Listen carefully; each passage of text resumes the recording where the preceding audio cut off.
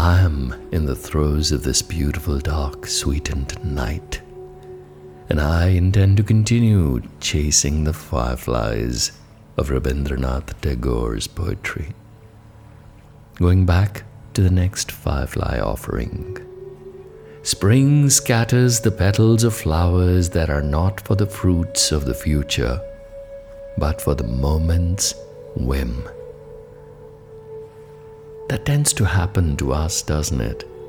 I want to dive deeper into this one. Spring scatters the petals of flowers that are not the fruits of the future, but for the moment's whim. What's the whim in the given moment?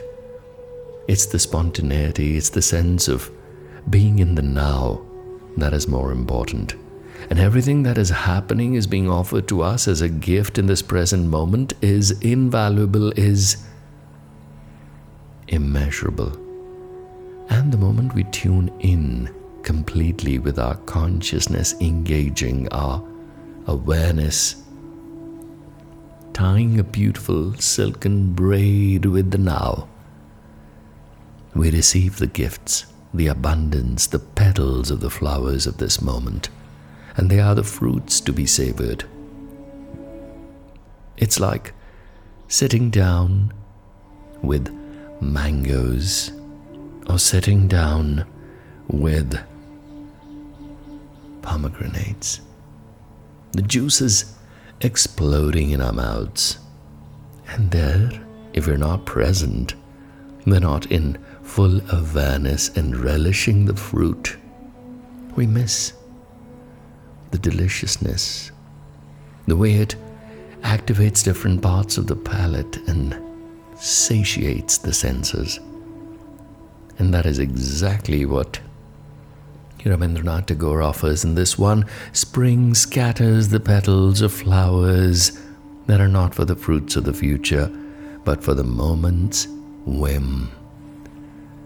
And in this whimsical moment, life is happening to us. And this moment stretches to infinity. This is now and forever.